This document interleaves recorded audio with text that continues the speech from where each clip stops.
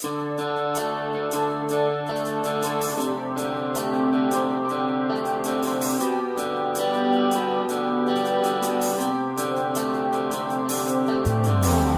to Cato Audio for October 2009.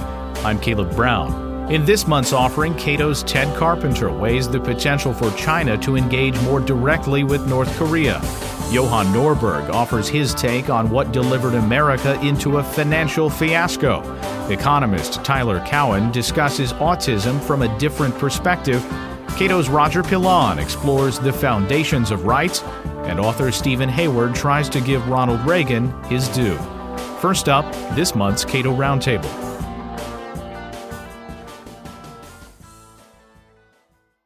As we record this, we are approaching the one-year anniversary of the Federal Reserve doubling the monetary base, which began September 18th, 2008, and now a lot of people are referring to Ben Bernanke's second act as perhaps his second chance. I'm talking here with Mark Calabria, Director of Financial Regulation Studies at the Cato Institute, and Bert Ely, a banking consultant and adjunct scholar at the Cato Institute. Gentlemen, welcome. Now, where do we start here? This is certainly a long time in coming, and how far do you really have to go back to begin to assess the Federal Reserve's role in the current financial crisis that we've had over the past year? Bert? The role of the Fed really changed significantly a little over a year ago when it started providing a lot of direct support to the financial markets by, in effect, becoming an intermediary between borrowers and lenders.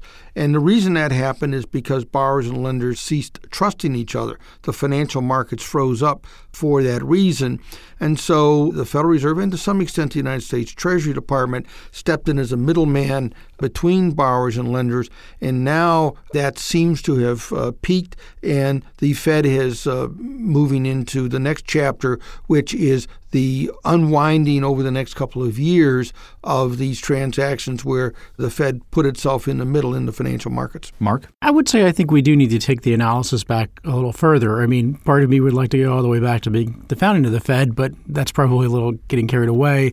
I would focus on, I think you need to look at the entire tenure of Chairman Greenspan. From the beginning of coming into the marketplace and the stock market crash in the late 80s, throughout his tenure, there really became a perception that should things go wrong in the financial markets, the Fed will be there to pump in liquidity into the system.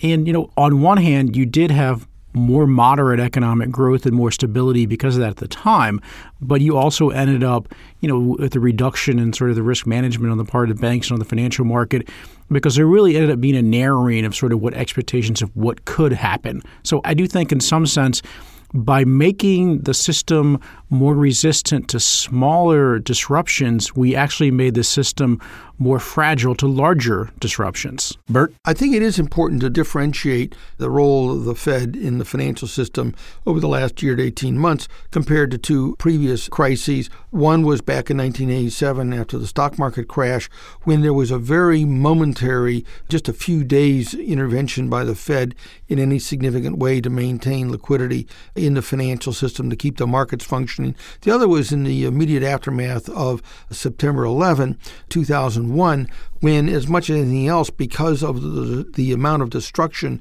in lower Manhattan, physically some important clearing and settlement systems froze up, and the Fed, if you will, stepped into that role. But again, very short-term, very transitory, no permanent effects. Whereas in this situation, we're looking at a multi-year intervention by the Fed. In examining that, what is most troubling about this intervention, as long as it has been, as compared with those others? What's the most troubling aspect of this one? Well, to me, the most troubling aspect is that we got into this mess in the first place. I cannot fault the Fed and the Treasury Department for what they did. They played a role in keeping the system functioning. If they hadn't been there, who knows what would have happened. What I find troubling is the fact that we did get into that situation, and the public policy challenge now is how can we avoid a circumstance like that again? And that is a debate that is just beginning in this country, and I'm not sure it's a very well-formed debate at this time. Mark? I think you need to distinguish between the role of the Fed in reacting to the bursting of the bubble in the crisis and the role of the Fed in helping to create the bubble itself. And those are two things. A lot of people who looked at Bernanke's tenure and said, well, maybe he made some wrong decisions as a governor. Maybe he made some wrong decisions. Maybe Greenspan made wrong decisions. But, we shouldn't look at that, or we can overlook that because of his reaction to the crisis and bringing stability. I think looking at the role of the Fed, particularly from the years 2002 to 2005, because by that point, we were beyond 9/11, the immediate aftermath and the disruption to the actual physical infrastructure of the payment systems was resolved. So, one could not make an argument that we needed 3 years of real negative interest rates because of 9/11. And what concerns me most going forward now is you see a very similar situation today. For instance, the most politically important economic number in my mind is the unemployment number. That's because unemployed people vote. If a factory is lay idle, it doesn't necessarily vote, and it doesn't necessarily cause political disruption immediately. So my concern with that is we know that the labor market tends to be a lagging indicator. We may be 6 months, a year behind the curve on that. And so if you don't see Federal Reserve react to that, for starters, if they don't react to the economy until the labor market turns around, they're already behind the curve. And then we know, as Milton Friedman reminded us, monetary policy works with long and variable lags. So in my mind, we're at minimum 6 months behind the curve because of the labor market, and we'll be another 6 months, if not a year, behind the curve because of the effect of monetary policy. So I think the Fed, unless they start to act when it's unpopular, they will easily be a year plus behind the curve. Bert? Well, and I think Mark raises a very important point and an important distinction we have to draw. Prior to the current round of intervention where the Fed balance sheet really ballooned up because the Fed was engaged directly in the financial markets, its primary monetary policy tool had been its interest rate signal, the federal funds rate target that it establishes. And again, to reinforce what Mark said, it was the excessively low rates that the Fed signaled earlier in the decade that did a lot to basically inflate the housing bubble. And the reason for that is because the Fed's rate signal tends to influence, number one, the interest rate on adjustable rate mortgages and also on home equity loans. And those two sources of borrowing became very cheap and consequently became very significant in housing finance and basically provided people with the wherewithal to bid up the prices on homes and leading to the bubble. The other area where the Fed arguably could be criticized, and that is as a regulator of the mortgage marketplace, specifically with regard to mortgage terms and conditions. The Fed has been roundly criticized for its inaction as a regulator of the marketplace, and that inaction may lead to some statutory changes that would further increase the government's role in managing the mortgage marketplace, which I don't think is a very good idea.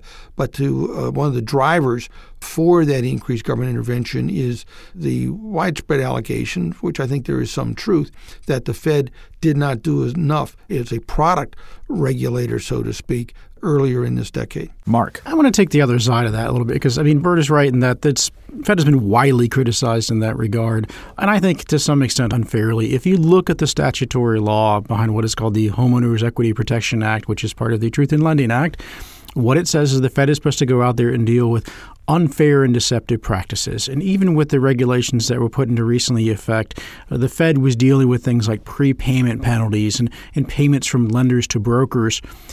The Fed had no ability, for instance, to force borrowers to put more down payments up, for instance. Congress has made a decision via whether it's the Federal Housing Administration or whether it's other mortgage programs that, we don't think as a public policy that people should have to put equity into their home. And I would say that was far more determinative. For instance, if somebody's going to walk away from a mortgage and they're not going to be able to afford to pay their mortgage, has almost nothing to do with whether they have a prepayment penalty on their mortgage. So the things that the Fed could actually do and stop were product attributes that had very little, if any, effect on the actual default rates. Well, I want to ask one other question. You were talking about getting into this mess, Bert, but the fact that the Fed took the actions that it did when it did, does that speak to credibility of the institution when it comes time for the next crisis to roll around? Well, I'm not sure it really enhanced the Fed's credibility. I think the Fed and the Treasury Department did what they had to do to keep the system functioning in the short term without being concerned about the longer term consequences. And, quite likely if we had another crisis like this in 5 or 10 years, which we probably will, I would expect again to see the same kind of interventions. But the real question, in my opinion, is what changes are needed in public policy across the board, not just as they affect the Federal Reserve, but the whole entire financial structure, so we don't get into this mess again. I have written an article for the Cato Journal in which I discussed 11 underlying public policy causes of the crisis, starting with the Internal Revenue Code. And what I find especially troubling right now as we look at the public debate and the congressional debate over how to reform this system, and that is that those underlying causes are not being addressed. If anything, some of the actions that Congress takes may merely magnify some of these causes and just make the next crisis that much more inevitable. Mark? First, I want to go back and elaborate on something we talked about earlier, which is the importance of the Fed Reserve policy in the middle of the decade in causing this crisis. It's not simply that the Fed lowered rates. One of the impacts of the Fed lowering rates is the Fed traditionally, up until very recently, manipulated short-term rates. And the reason that this is important is, yes, we had a global savings glut. Yes, we had savings coming across the world that lowered rates across the world. But didn't that sort of short-circuit the Fed's ability to take certain actions? Yes and no, because then this was the point I was just about to get to, which is that the global savings glut ended up lowering rates across the board and across the yield curve, which is basically the relationship between short-term and long-term rates.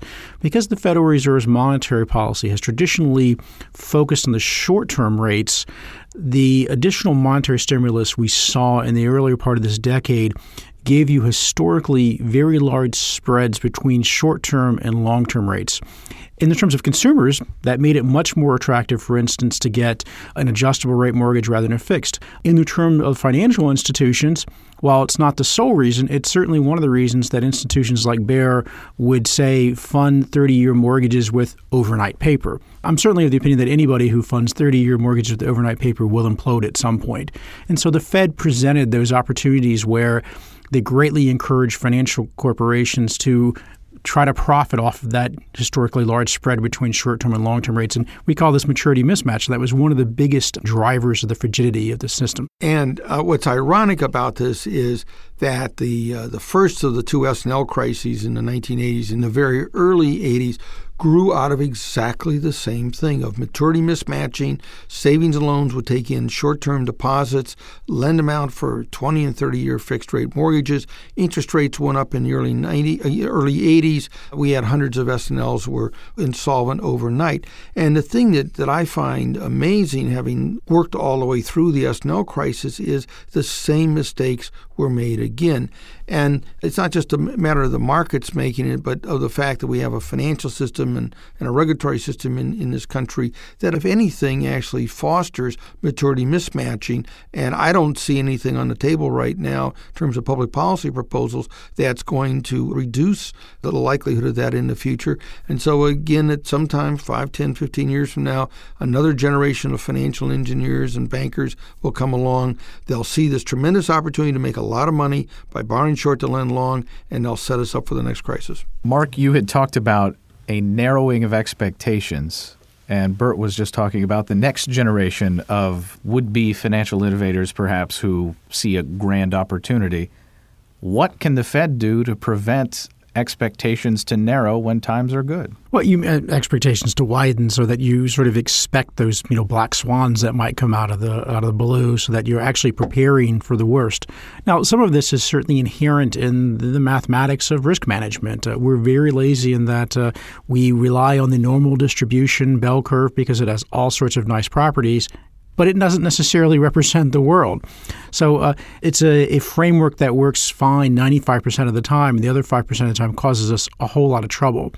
But the question in terms of what can the Fed do? Well, I think what the Fed needs to do is it needs to not worry about every single little blip. We have a history of the Fed where it's, okay, this could be the next Great Depression, so we need to just open up the fire hoses, and go all out. And so I think what we need to accept, and the Fed needs to accept, is a little more short-term, moderate volatility. And so that people need to be reminded every couple of years, not every 10 years, but every 2 or 3 years, that yes, indeed, they can lose money and that they should not, take risks in a way that they cannot. Some people will argue, and I think this is what ideally you would like to have, but I just don't think it would have, is the argument that the Fed needs to sort of preemptively tighten during bubbles. The Fed's history and the politics of it have really led, in my opinion, to the Fed contributing to bubbles rather than tightening. And I think very basically, I spent a number of years working on one of the congressional oversight committees of the Fed. And my experience has been the Federal Reserve and other bank regulators respond very closely to the wishes of their oversight committees and to Congress. And then Congress responds pretty much to the wishes of the public. And at the end of the day, the sad truth is the public loves a bubble when it's going on. And we think of all sorts of reasons at the time why it won't end and why it's great, or that while we'll get out before everybody else. So to me, the really tough question in terms of monetary policy, in terms of regulatory policy is, how do you create political institutions that are willing to lean against the wind when it's very unpopular to do so? The other question might well be, how do you measure bubbles? Exactly. There's always an element of fundamental to it. I mean, I would say I even think up to 2002, 2003, you had fundamentals largely driving the housing market. Beyond that point, you really did get in the bubble territory. And I will note, because I think Bert made a great point earlier about the savings and loan crisis and some of the other things. There's so many reinforcing, repeating things we see. And one of the things we see all the time is a lot of the financial crises that we've had in the past have occurred with a property bubble of some sort. So, we need to have a really strong reevaluation in bank regulatory policy about the role of real estate, whether it's housing, whether it's commercial real estate. You repeatedly see the same sort of elements come up in terms of what sets the bubbles off. Bert Ely. Well, I think that, first of all, the notion that the Fed or any central bank will pull away the punch bowl before the party really gets going, while something that people, economists and others have talked about for many years, politically is just not realistic. Because when the bubble is going up, as Mark said, there's a lot of political support for it. People don't want punch bowl pulled away. And I don't see anything in the public policy proposals that's going to change that, which then raises a much more basic question. And that is, to what extent should we look upon a central bank as doing as much interest rate signaling as it is, and instead look more to market forces to determine what the level of short-term interest rates are, contributor to the bubble, as we saw the last time. In other words, is part of the problem the fact that we don't have enough reliance on market forces, specifically with regard to setting short-term interest rates. It's important to remember there's probably no more important price in an economy than the price of time, than the price of interest, and the price of money. Yet that is the most managed price in our economy.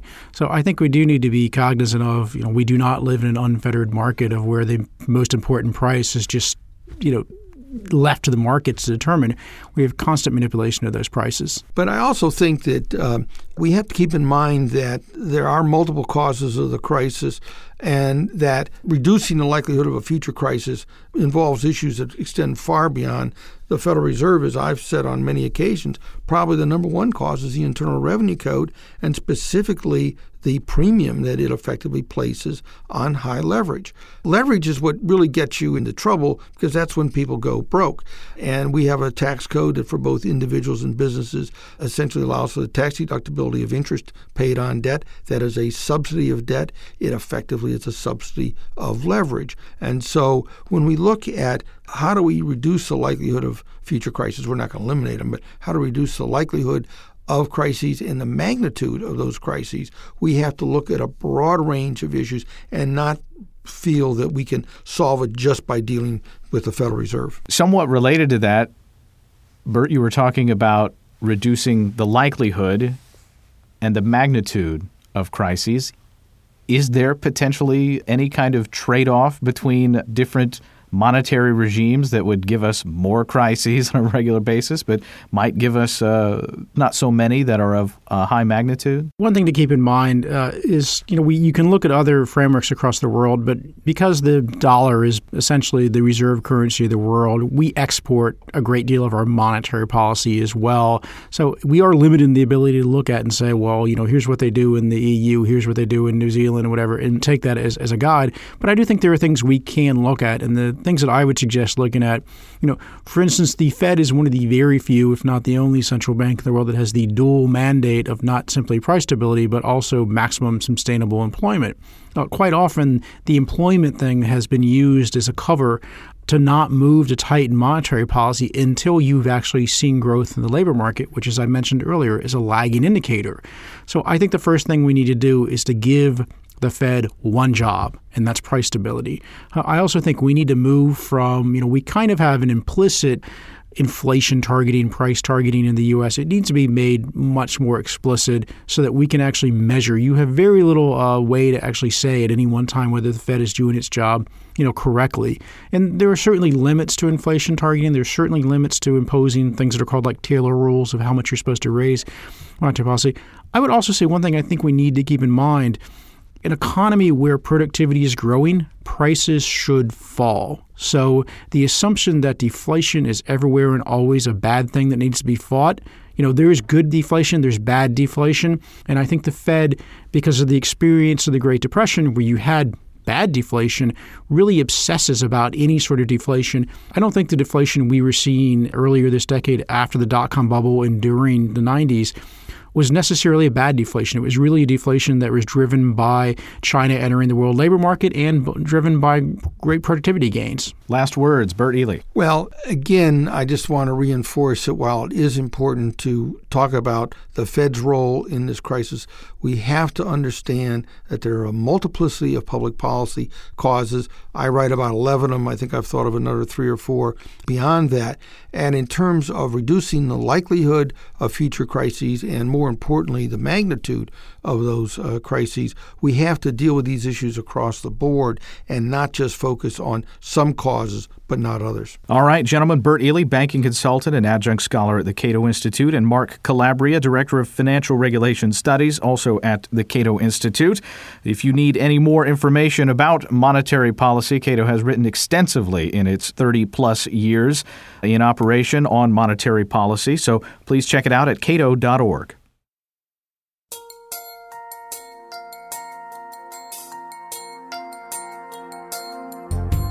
Stephen Hayward's first volume of The Age of Reagan ended with the president's election.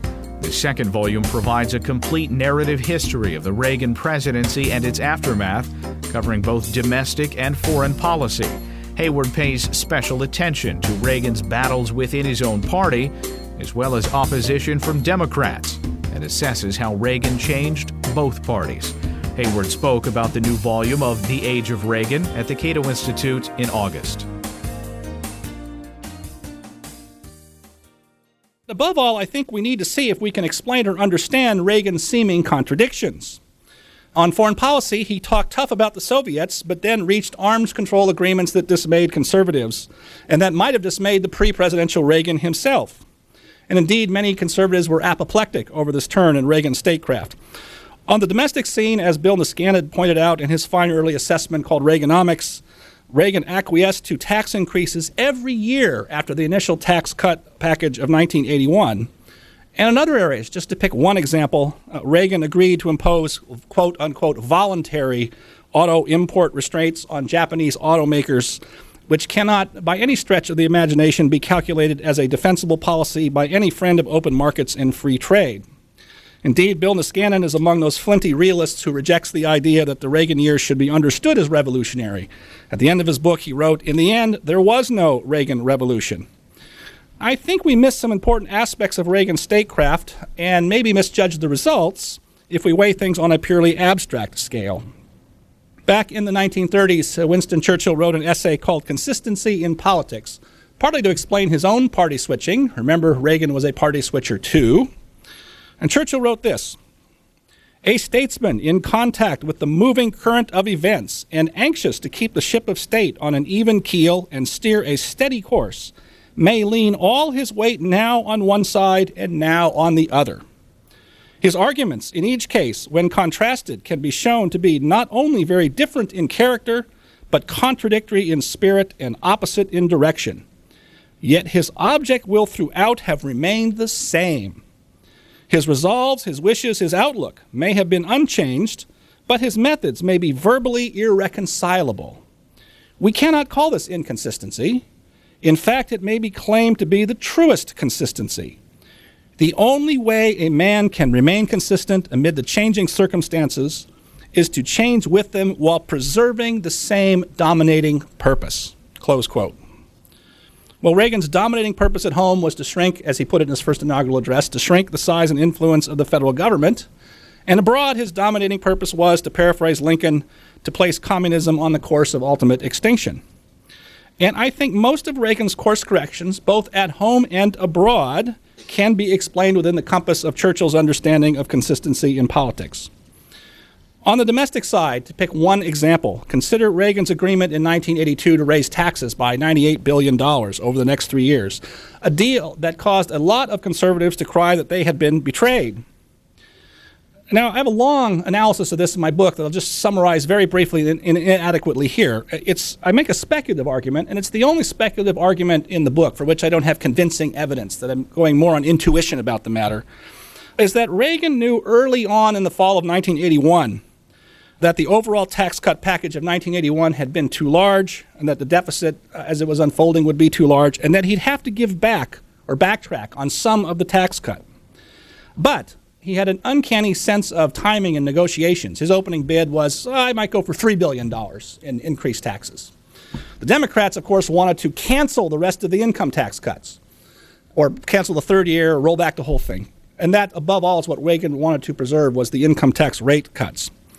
And then remember, too, that if you know the story, that the deal, as it was laid out on paper, was that for every dollar of tax increases, Congress would come forward with $3 in spending cuts.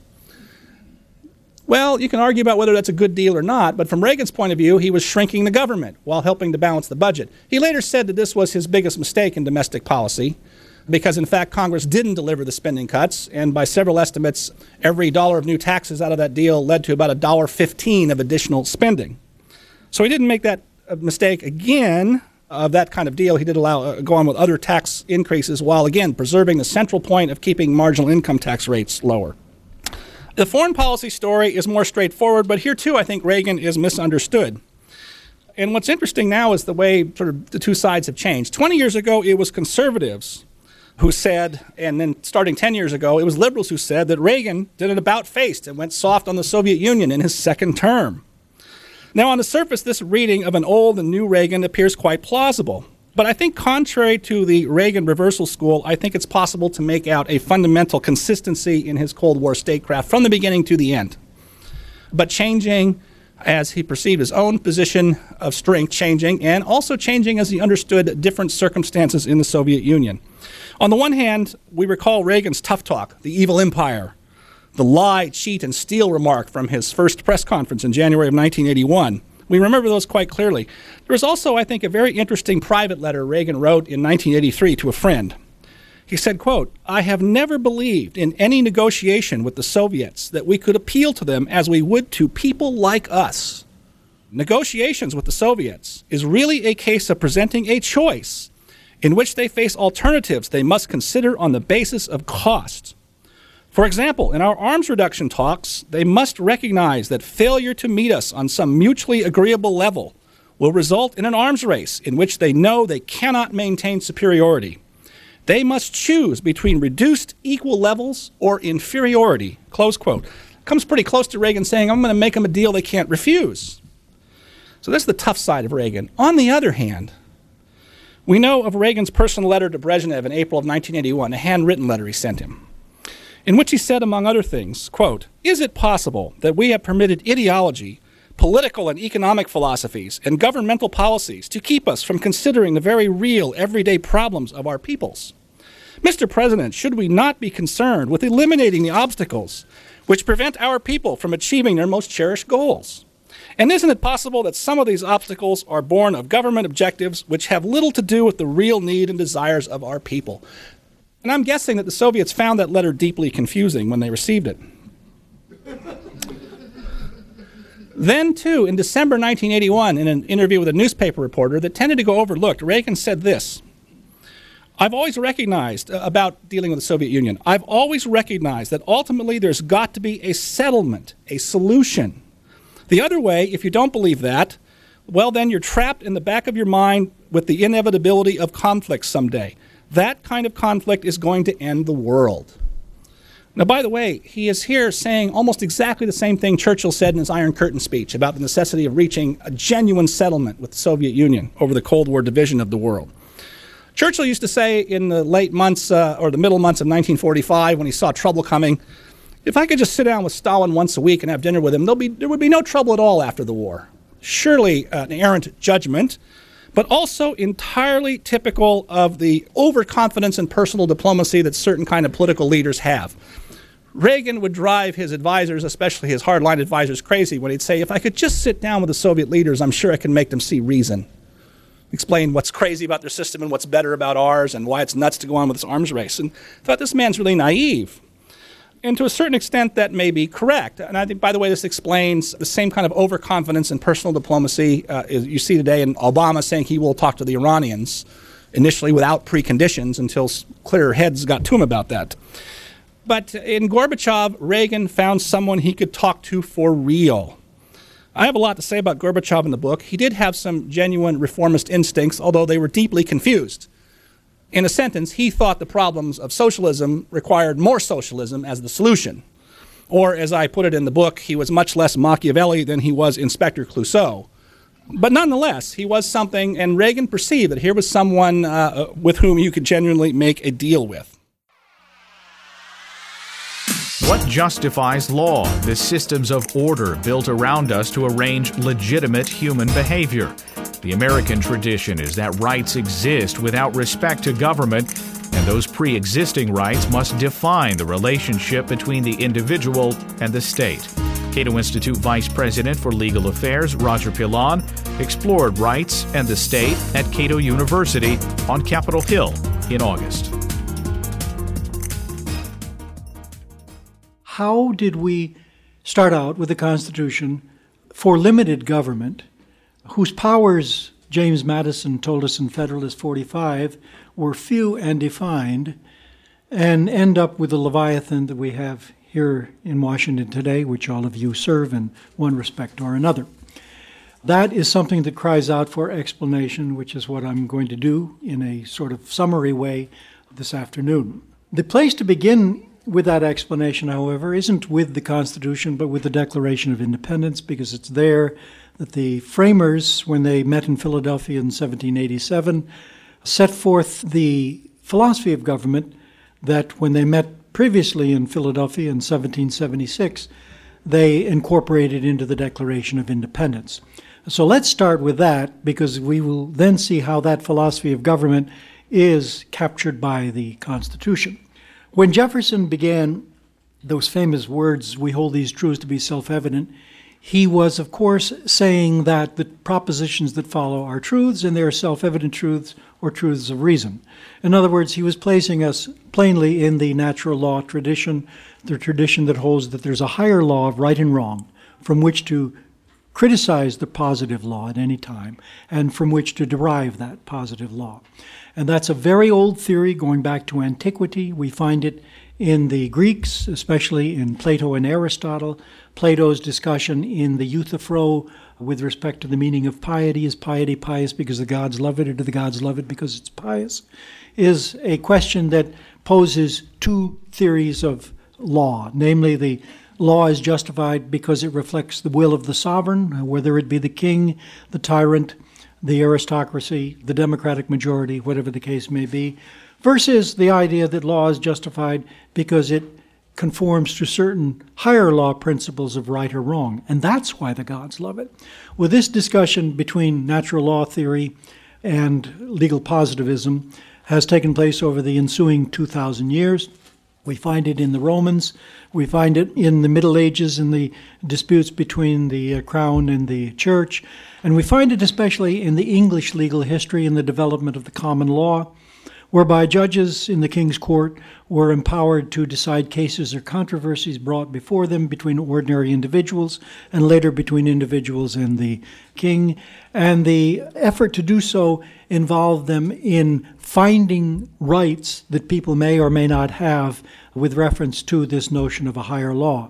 And the accumulation of these common law decisions made common by an appellate court is what we think of as the common law, and is what John Locke drew upon when he wrote the Second Treatise of Government, in which he drew this all together, setting forth the theory of rights, the theory of property, and the social contract theory, all of which Jefferson drew upon when he sat down to draft the Declaration. And so he began, after that first phrase, with the premise of the Declaration, namely that all men are created equal, and he defined that equality with reference to rights, not values or other moral notions, but rights to life, liberty, and the pursuit of happiness.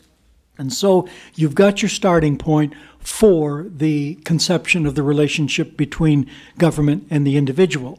But you don't have government yet because Jefferson, like Locke before him and Hobbes before that, was working within the tradition of state of nature theory. The idea is that if you want to try to justify government and governmental powers, you don't start with a state of affairs with government, because that involves you in begging the question. You start in a state of affairs without government, and you try to determine what our rights and obligations are vis-a-vis each other, so that you can then determine what rights we may exercise by way of creating government and empowering it. And so you start, thus far as I've gone in the Declaration, with the moral order. And that moral order is defined by equality between individuals, which itself is defined by rights to life, liberty, and the pursuit of happiness. All of which rights are reducible, as Locke put it, to property, by which he meant lives, liberties, and estates. The property in your life, your property in your liberty, the property you acquire in the world. And thus the correlative obligation to those rights are essentially the obligation to leave individuals alone. Each of us has a right to be free, and each of us has an obligation to leave his neighbor free. And all of this can, as I said, be reduced to property. But of course, you don't spend your life living in splendid isolation on Blackacre or Whiteacre. You associate with other people as you work your way through life. And so we come to the second great foundation of rights, namely contract. So that you have now the foundations of the theory of rights: property between common law strangers, and contract, the way people come together voluntarily to create all sorts of new institutions to extinguish rights that they had before and create new rights to extinguish obligations and create new obligations through promises or contracts. And through these two fundamental rights, promise and contract on one hand, and before that property, you can create the whole of what we call civilization or civil society.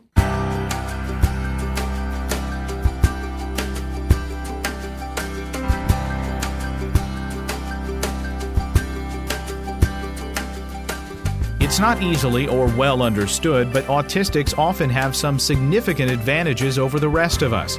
And as our lives become increasingly driven by arranging resources, skills often associated with autism may grow in value. Economist Tyler Cowen argues that it might help us all to become a little more autistic. That's part of his new book, Create Your Own Economy: The Path to Prosperity in a Disordered World. He discussed these ideas at a Cato Book Forum in August.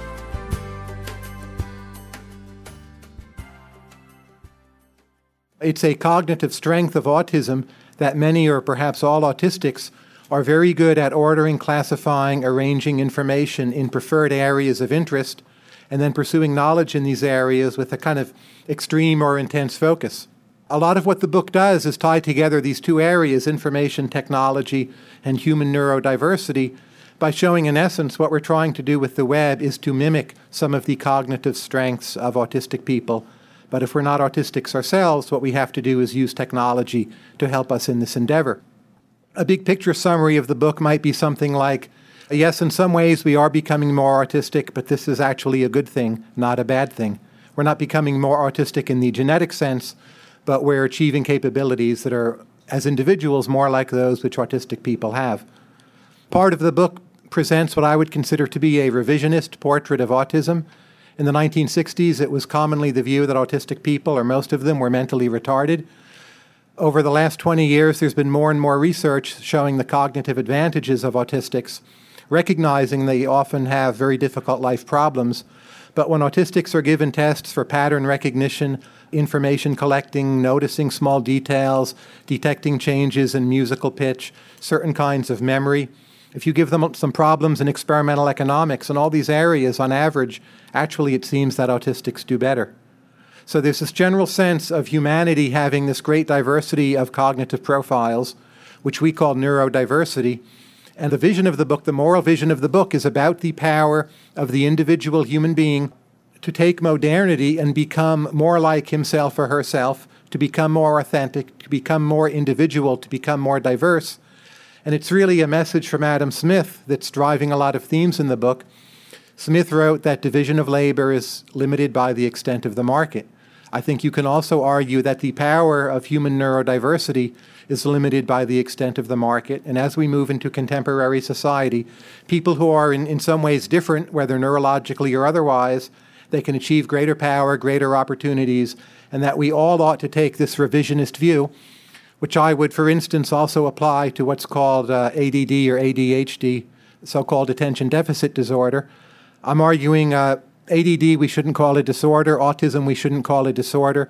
We should recognize them as cognitive profiles, which have advantages and disadvantages. And in some individuals, the social advantages may outweigh the disadvantages or vice versa.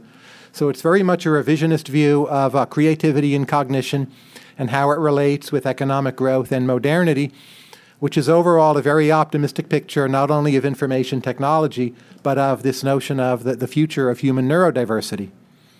That's my overview of the book in big picture terms. What I'd like to talk about in my remaining time are just some of the arguments in the book about politics. There's a chapter called Autistic Politics, which is a deliberately jarring title, but I chose it to be jarring on purpose. And one of the points I make is that when it comes to politics, there are aspects of the autistic cognitive profile that I feel would greatly improve politics, and that we could learn a lot from this cognitive profile. Just to summarize what I think those aspects are, autistics, in my view, and there's some evidence behind this, they're less likely to think in terms of us versus them. They're less likely to encode false memories. They're less likely to think in terms of simple stereotypical narratives. They're more likely to remember particular individual facts when shown a narrative, less likely to use narratives to oversimplify. And when it comes to economic experiments, they're less likely to be fooled by framing or endowment effects, which means, I think more broadly, the notion that simply because something is theirs, or maybe that a point of view of theirs, it doesn't, for that reason alone, make it more valuable.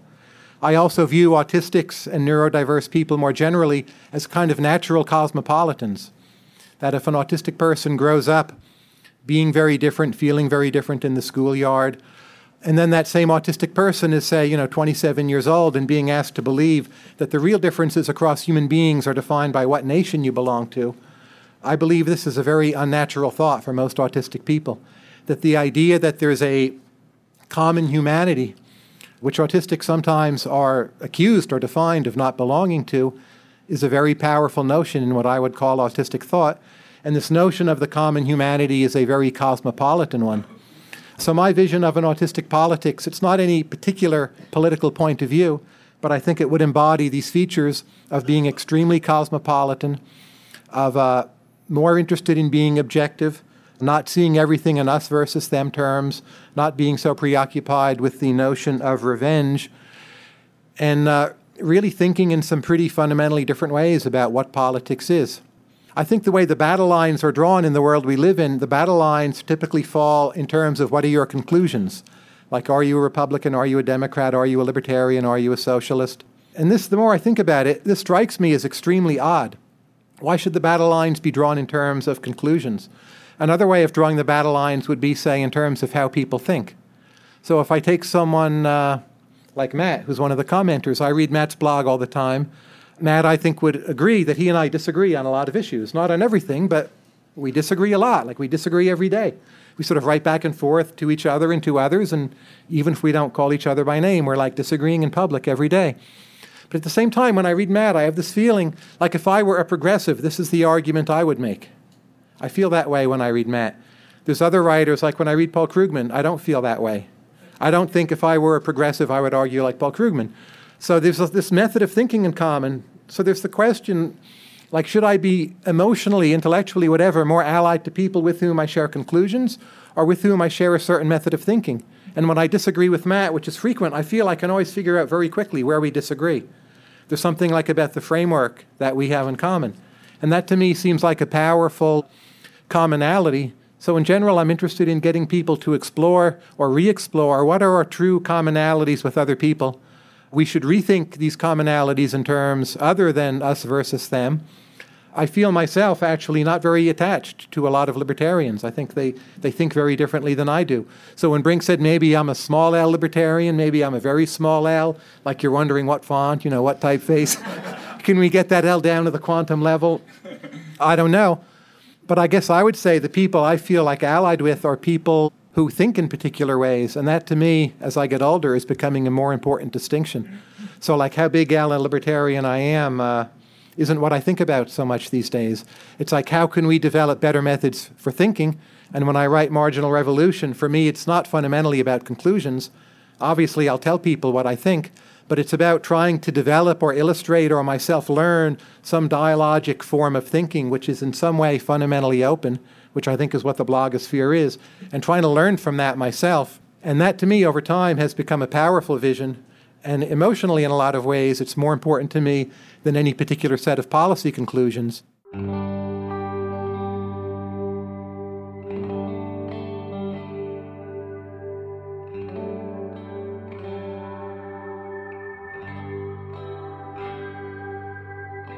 North Korea's isolation poses a risk to various parts of the world. China may well be the key to easing global tensions with that failed state, but it's reluctant to do so.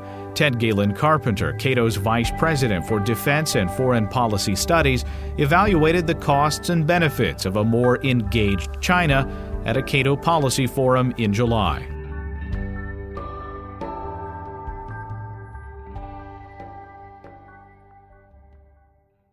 Ever since the latest North Korean nuclear crisis began in the fall of 2002, there's been a dominant assumption in the policy community in the United States and throughout much of East Asia, and that is that whatever hard bargaining the North Koreans might engage in, ultimately they would agree to give up their nuclear program in exchange for concessions from the United States and other relevant parties.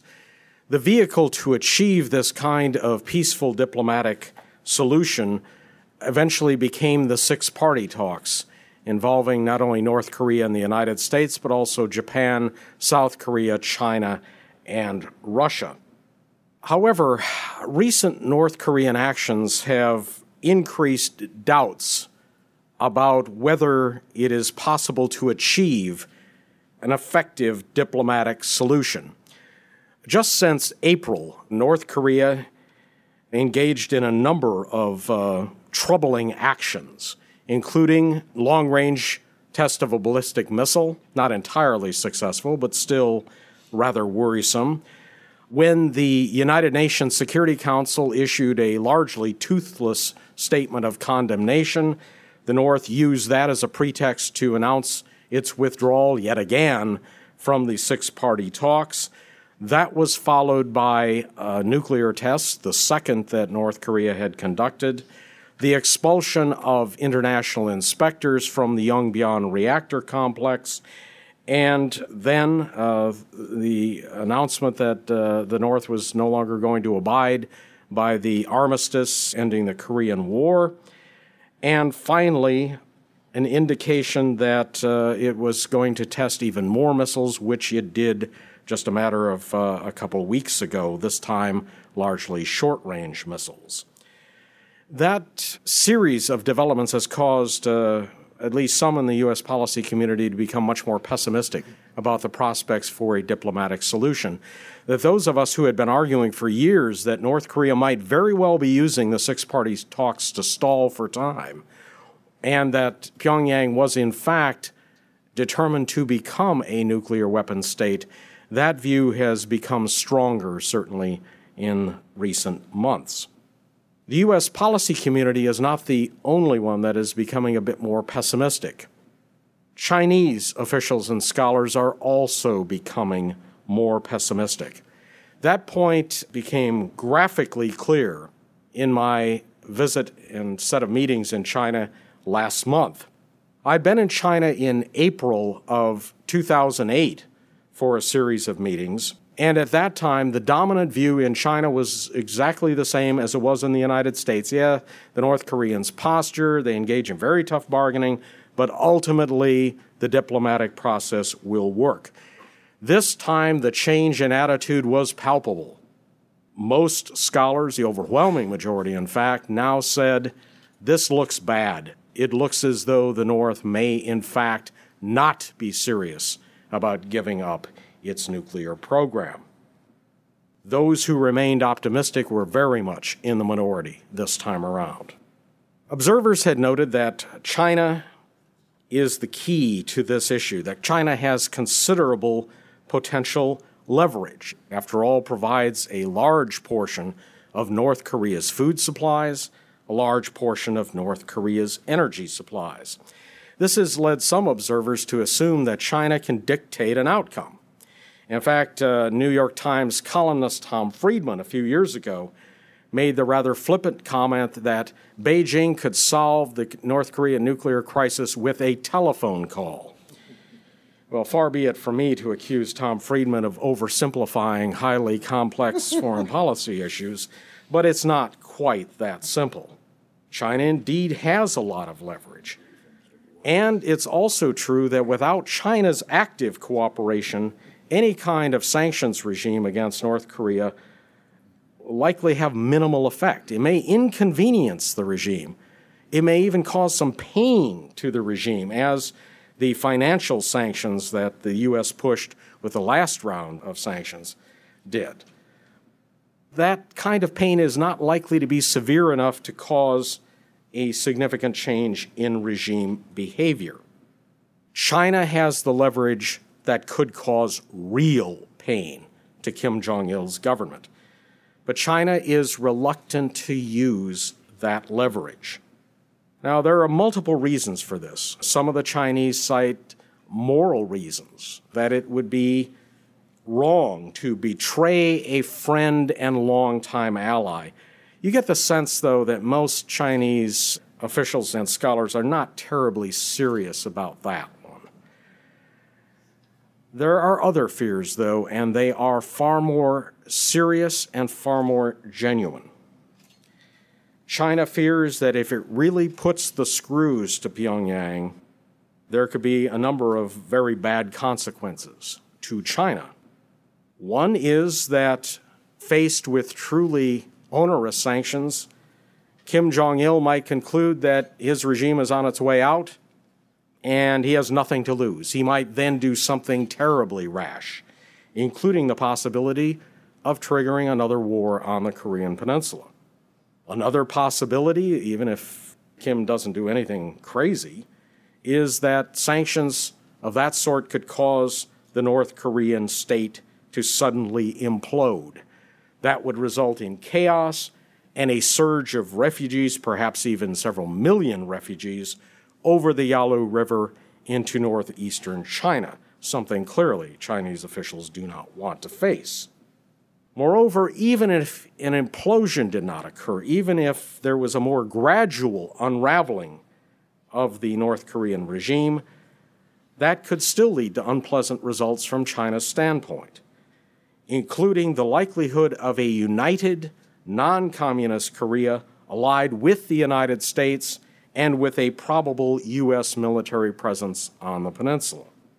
Some of the Chinese that I talked to, both on the 2008 visit and this one, said, look, we need a geostrategic buffer between our homeland and the U.S. sphere of influence in Northeast Asia. Interestingly enough, though, there was a split in opinion, particularly this time. Some younger Chinese scholars in particular said, the whole concept of buffer states is obsolete. If the United States wants to attack us, it can attack us with weapons from a great distance. It doesn't need forward deployed bases on the Korean Peninsula. So who cares if the U.S. has an alliance with South Korea? But that view is still very much a minority view. In any case, China remains profoundly reluctant to use the leverage that it has.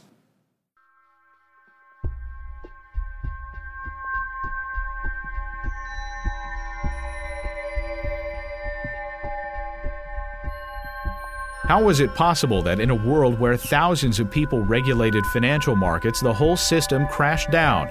And why did the solutions offered appear to double down on failure? Johan Norberg offers his take on the crisis in finance over the past 2 years in his new book, Financial Fiasco: How America's Infatuation with Home Ownership and Easy Money Created the Economic Crisis. He spoke at a Cato Forum for the book last month. This whole process, this whole show, could also be called How to Ruin the Economy in 7 Easy Steps. And I'm going to talk about those steps, not by design, not consciously, but because of unintended consequences of human action, something that often happens when we do things. And to start it off, it started where it often starts, with monetary policy and with easy money in the economy. Let's go back to an era that's very much resembles our own. There's an economic crisis, rise in unemployment. People are afraid of a Japanese-style deflation. They're afraid of possibly a 30s-style depression.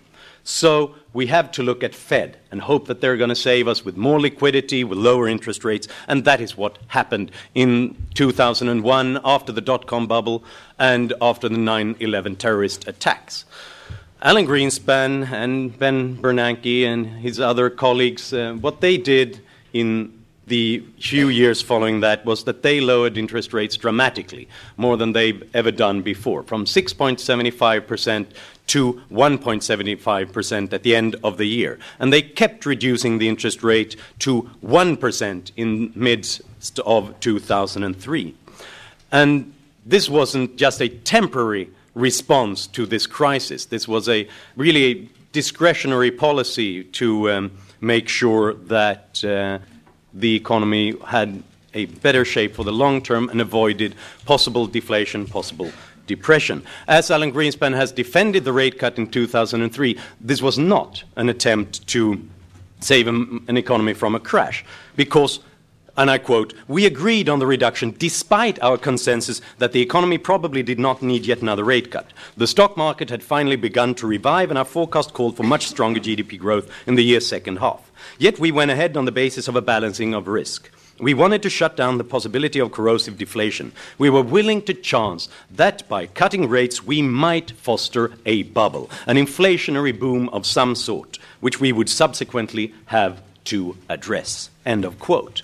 And, well, now we're in the subsequently, and we're now addressing it. Because when you lower interest rate, that's dramatically and for such a long period, and when you tell people that this is something that's for the considerable future, then you change and distort all the incentives on the financial market. As one investor put it, "I don't want to be in equities anymore with these low interest rates, and I'm not getting any return in my bond positions." So two things happen. We take on more and more leverage, and we reach for riskier asset classes. Give me yield, give me leverage, give me return. End of quote. Because it was suddenly expensive to have capital of your own. You don't get any returns, but it's lucrative to use other people's capital. And this affects financial markets. You'll get more leverage, you'll get smaller margins, less capital, but it also affects households, of course. With those interest rates, we also see that easy money is step one. Step two is that easy money turns into more mortgages. And we can see that the price rise in housing is quite dramatic over these few years. In 2002, a year of recession, we could still see an increase in housing prices. In 2003, it climbed further, and we could see an increase by 10 to 15% every year in the American cities.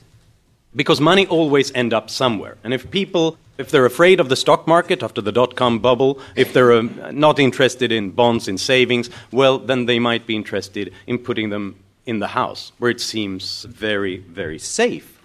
And if prices could then begin to rise, you become even more interested in refinancing, in building bigger, in buying something even larger. It felt like getting a house for free with these interest rates, as one investor put it when he bought his second house. And you could then see your house as the new ATM machine. This is where you get new cash to fund your consumption. In 2002, a year of recession, American households borrowed $269 billion more to fund new consumptions on their old houses. and especially people did this in states, non-recourse states, where it's possible to get a loan and return the key to the bank if the mortgage goes sour and walk away without any debts left.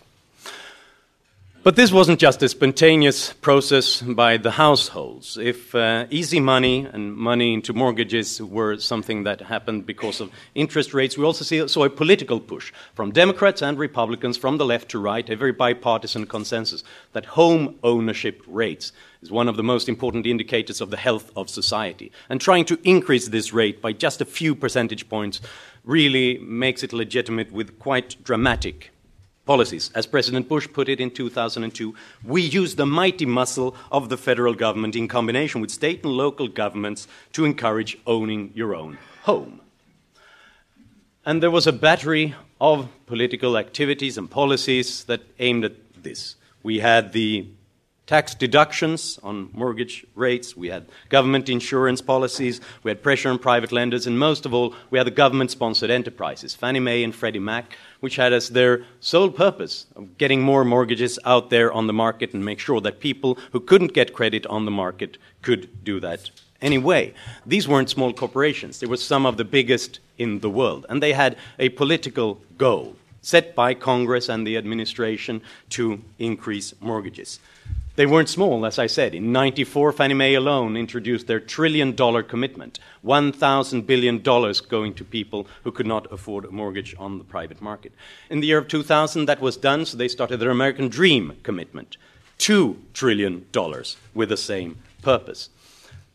This grew more and more radical, and under the Bush administration, at the moment when we saw these reality shows explaining that you can flip a house because prices increased that dramatically, the Bush administration raised the goals for Fannie Mae and Freddie Mac, saying that it used to be 50% of the loans that should be going to people with a low income. Now it should be 56%. It used to be 20% going to people with a very low income. It should be 28%. So Fannie Mae and Freddie Mac had to respond by buying more subprime mortgages, buying mortgages based on credit that was hurt in some way or another, people who weren't considered creditworthy on the market. In the year of 2004 alone, Fannie Mae and Freddie Mac bought $175 million of subprime loans. This is when you get the stated income loans. You don't prove your income, you just tell it up front. Also called the liar's loans. You'll get the NINA loans, the no income, no asset loans, which means that, yeah, you're probably self-employed and you probably have some sort of income somewhere.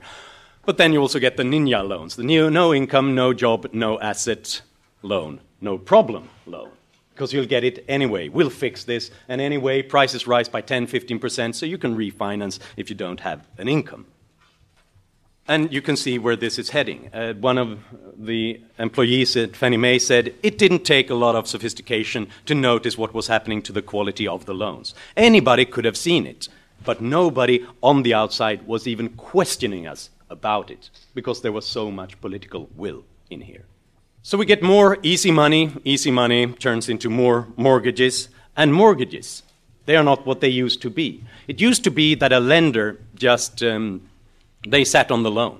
So they really were interested in the long-term prospects, if you're able to repay the loan, if you're able to pay the interest rates. But because of innovation in the financial markets and on Wall Street in the last decade, we've seen more and more securitization of the loans, which means that you basically pass the loans on to someone else.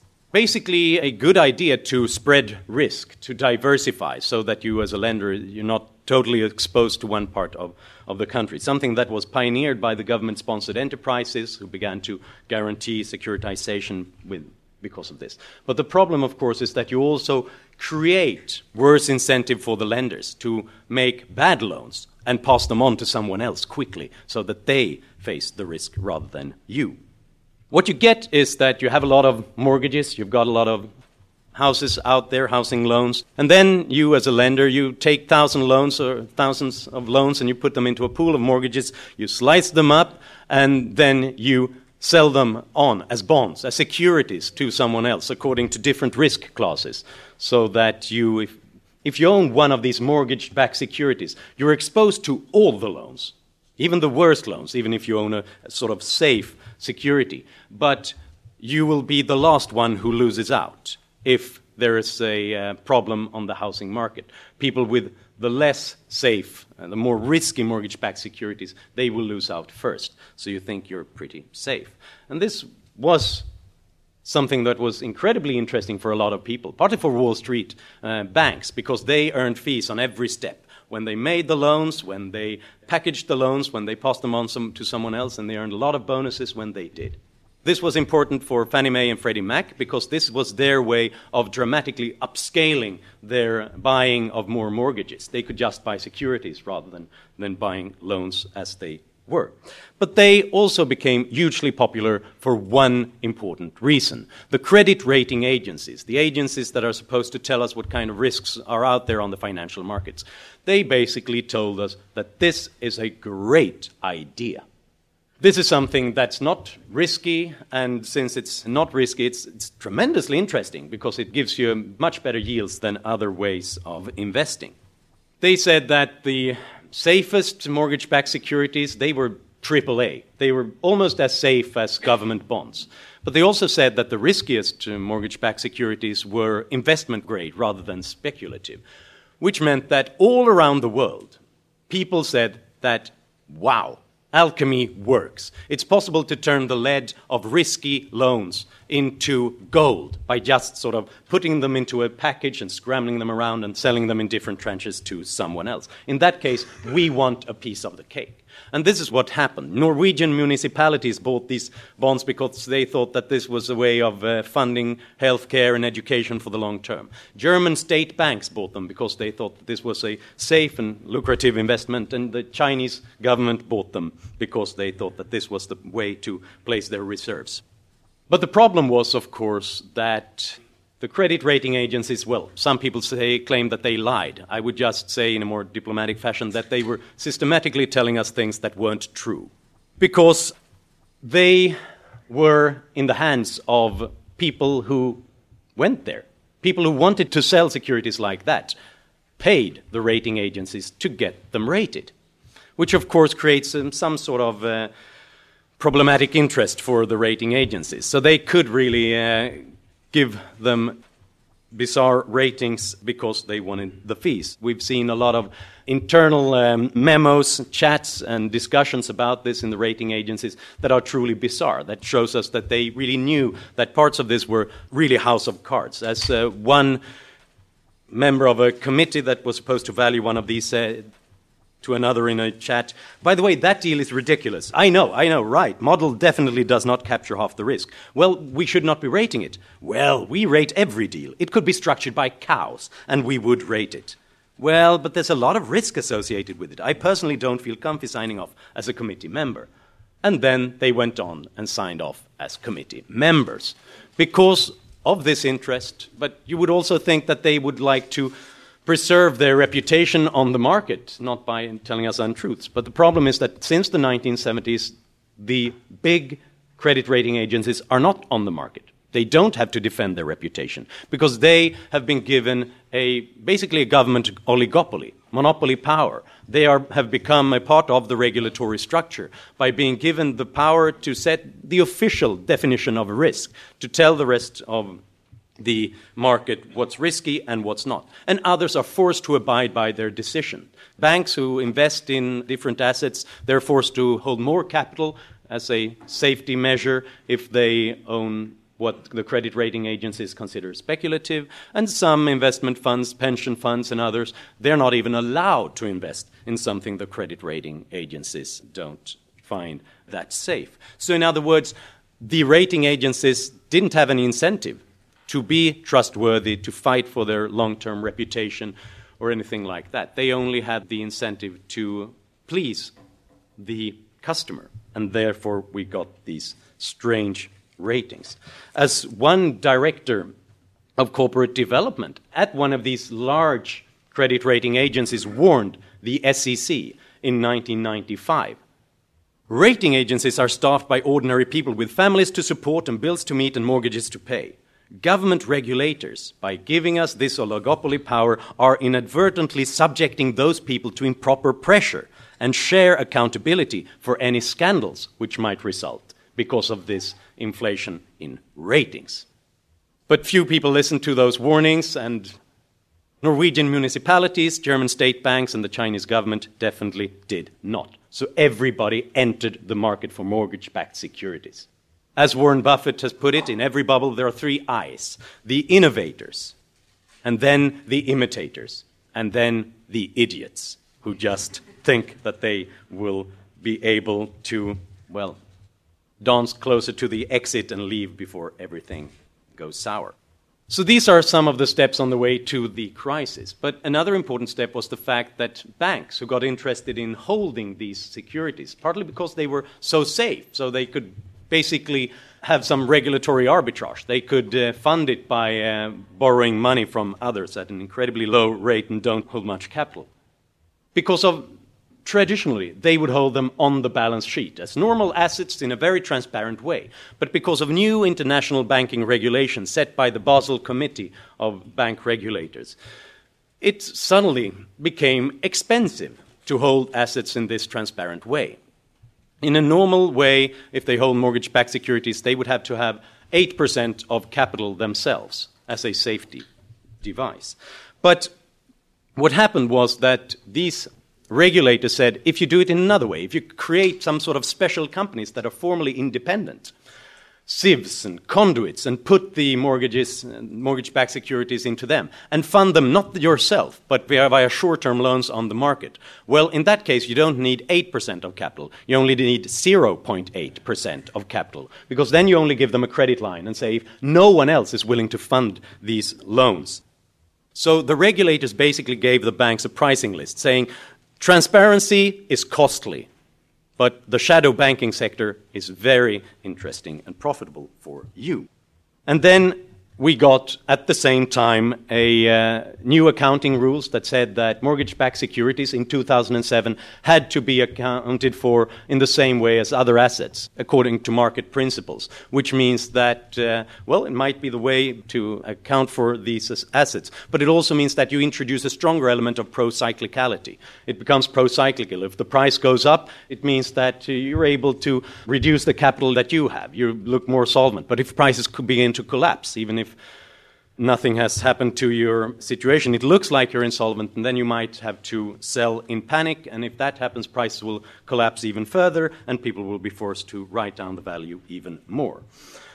And then we get to the last step before we enter the crisis. Why do you do risky things like this? How come you fund governments, banks, municipalities in this way? How come you're interested in being dependent on these short-term loans of mortgage-backed securities like this? Partly because there's a safety net. For 100 years, we've tried to make banking safer by introducing lenders of last resort, central banks, deposit insurances, and different forms of bailouts, helping financial companies that are on the ropes by injecting capital or buying bad assets from them or whatever. But that is also a way of making them less responsible for the decisions that they make. It creates the idea that if things go in the right way, you're able to privatize the gains, but if things go sour, if there's problems, well, then you can pass on the losses to someone else, to the taxpayers. And the Federal Reserve, increased this moral hazard on the market in the last 2 decades by constantly, every time there was a bad movement on the market, lowering interest rates. By saying consciously that we will never do anything to threaten a bubble, but we will mop up afterwards. Which means that the bankers began to say that there's a Greenspan put. Greenspan will save us if things are problematic. The chief investment officer of Deutsche Bank Securities said that lowering hard landing, I'm less concerned of that because I believe that Fed is our friend. And if you think that your friend is out there with limitless resources to bail you out, to lower interest rates, to supply liquidity, well, then you do more dramatic, risky things. You can have more leverage. So these are the 7 steps that it takes to create huge problems, to store them up for the future. A lot of easy money going into mortgages. Mortgages turns into mortgage-backed securities.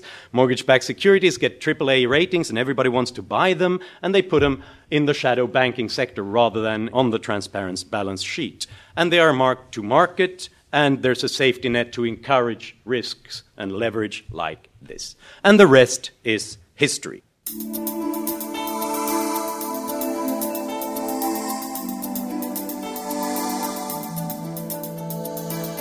new book is now available from the Cato Institute, Mad About Trade, Why Main Street America Should Embrace Globalization.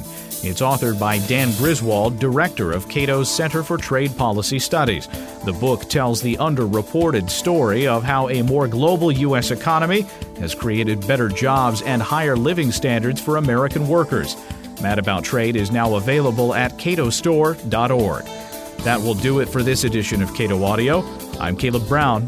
Talk to you again next month.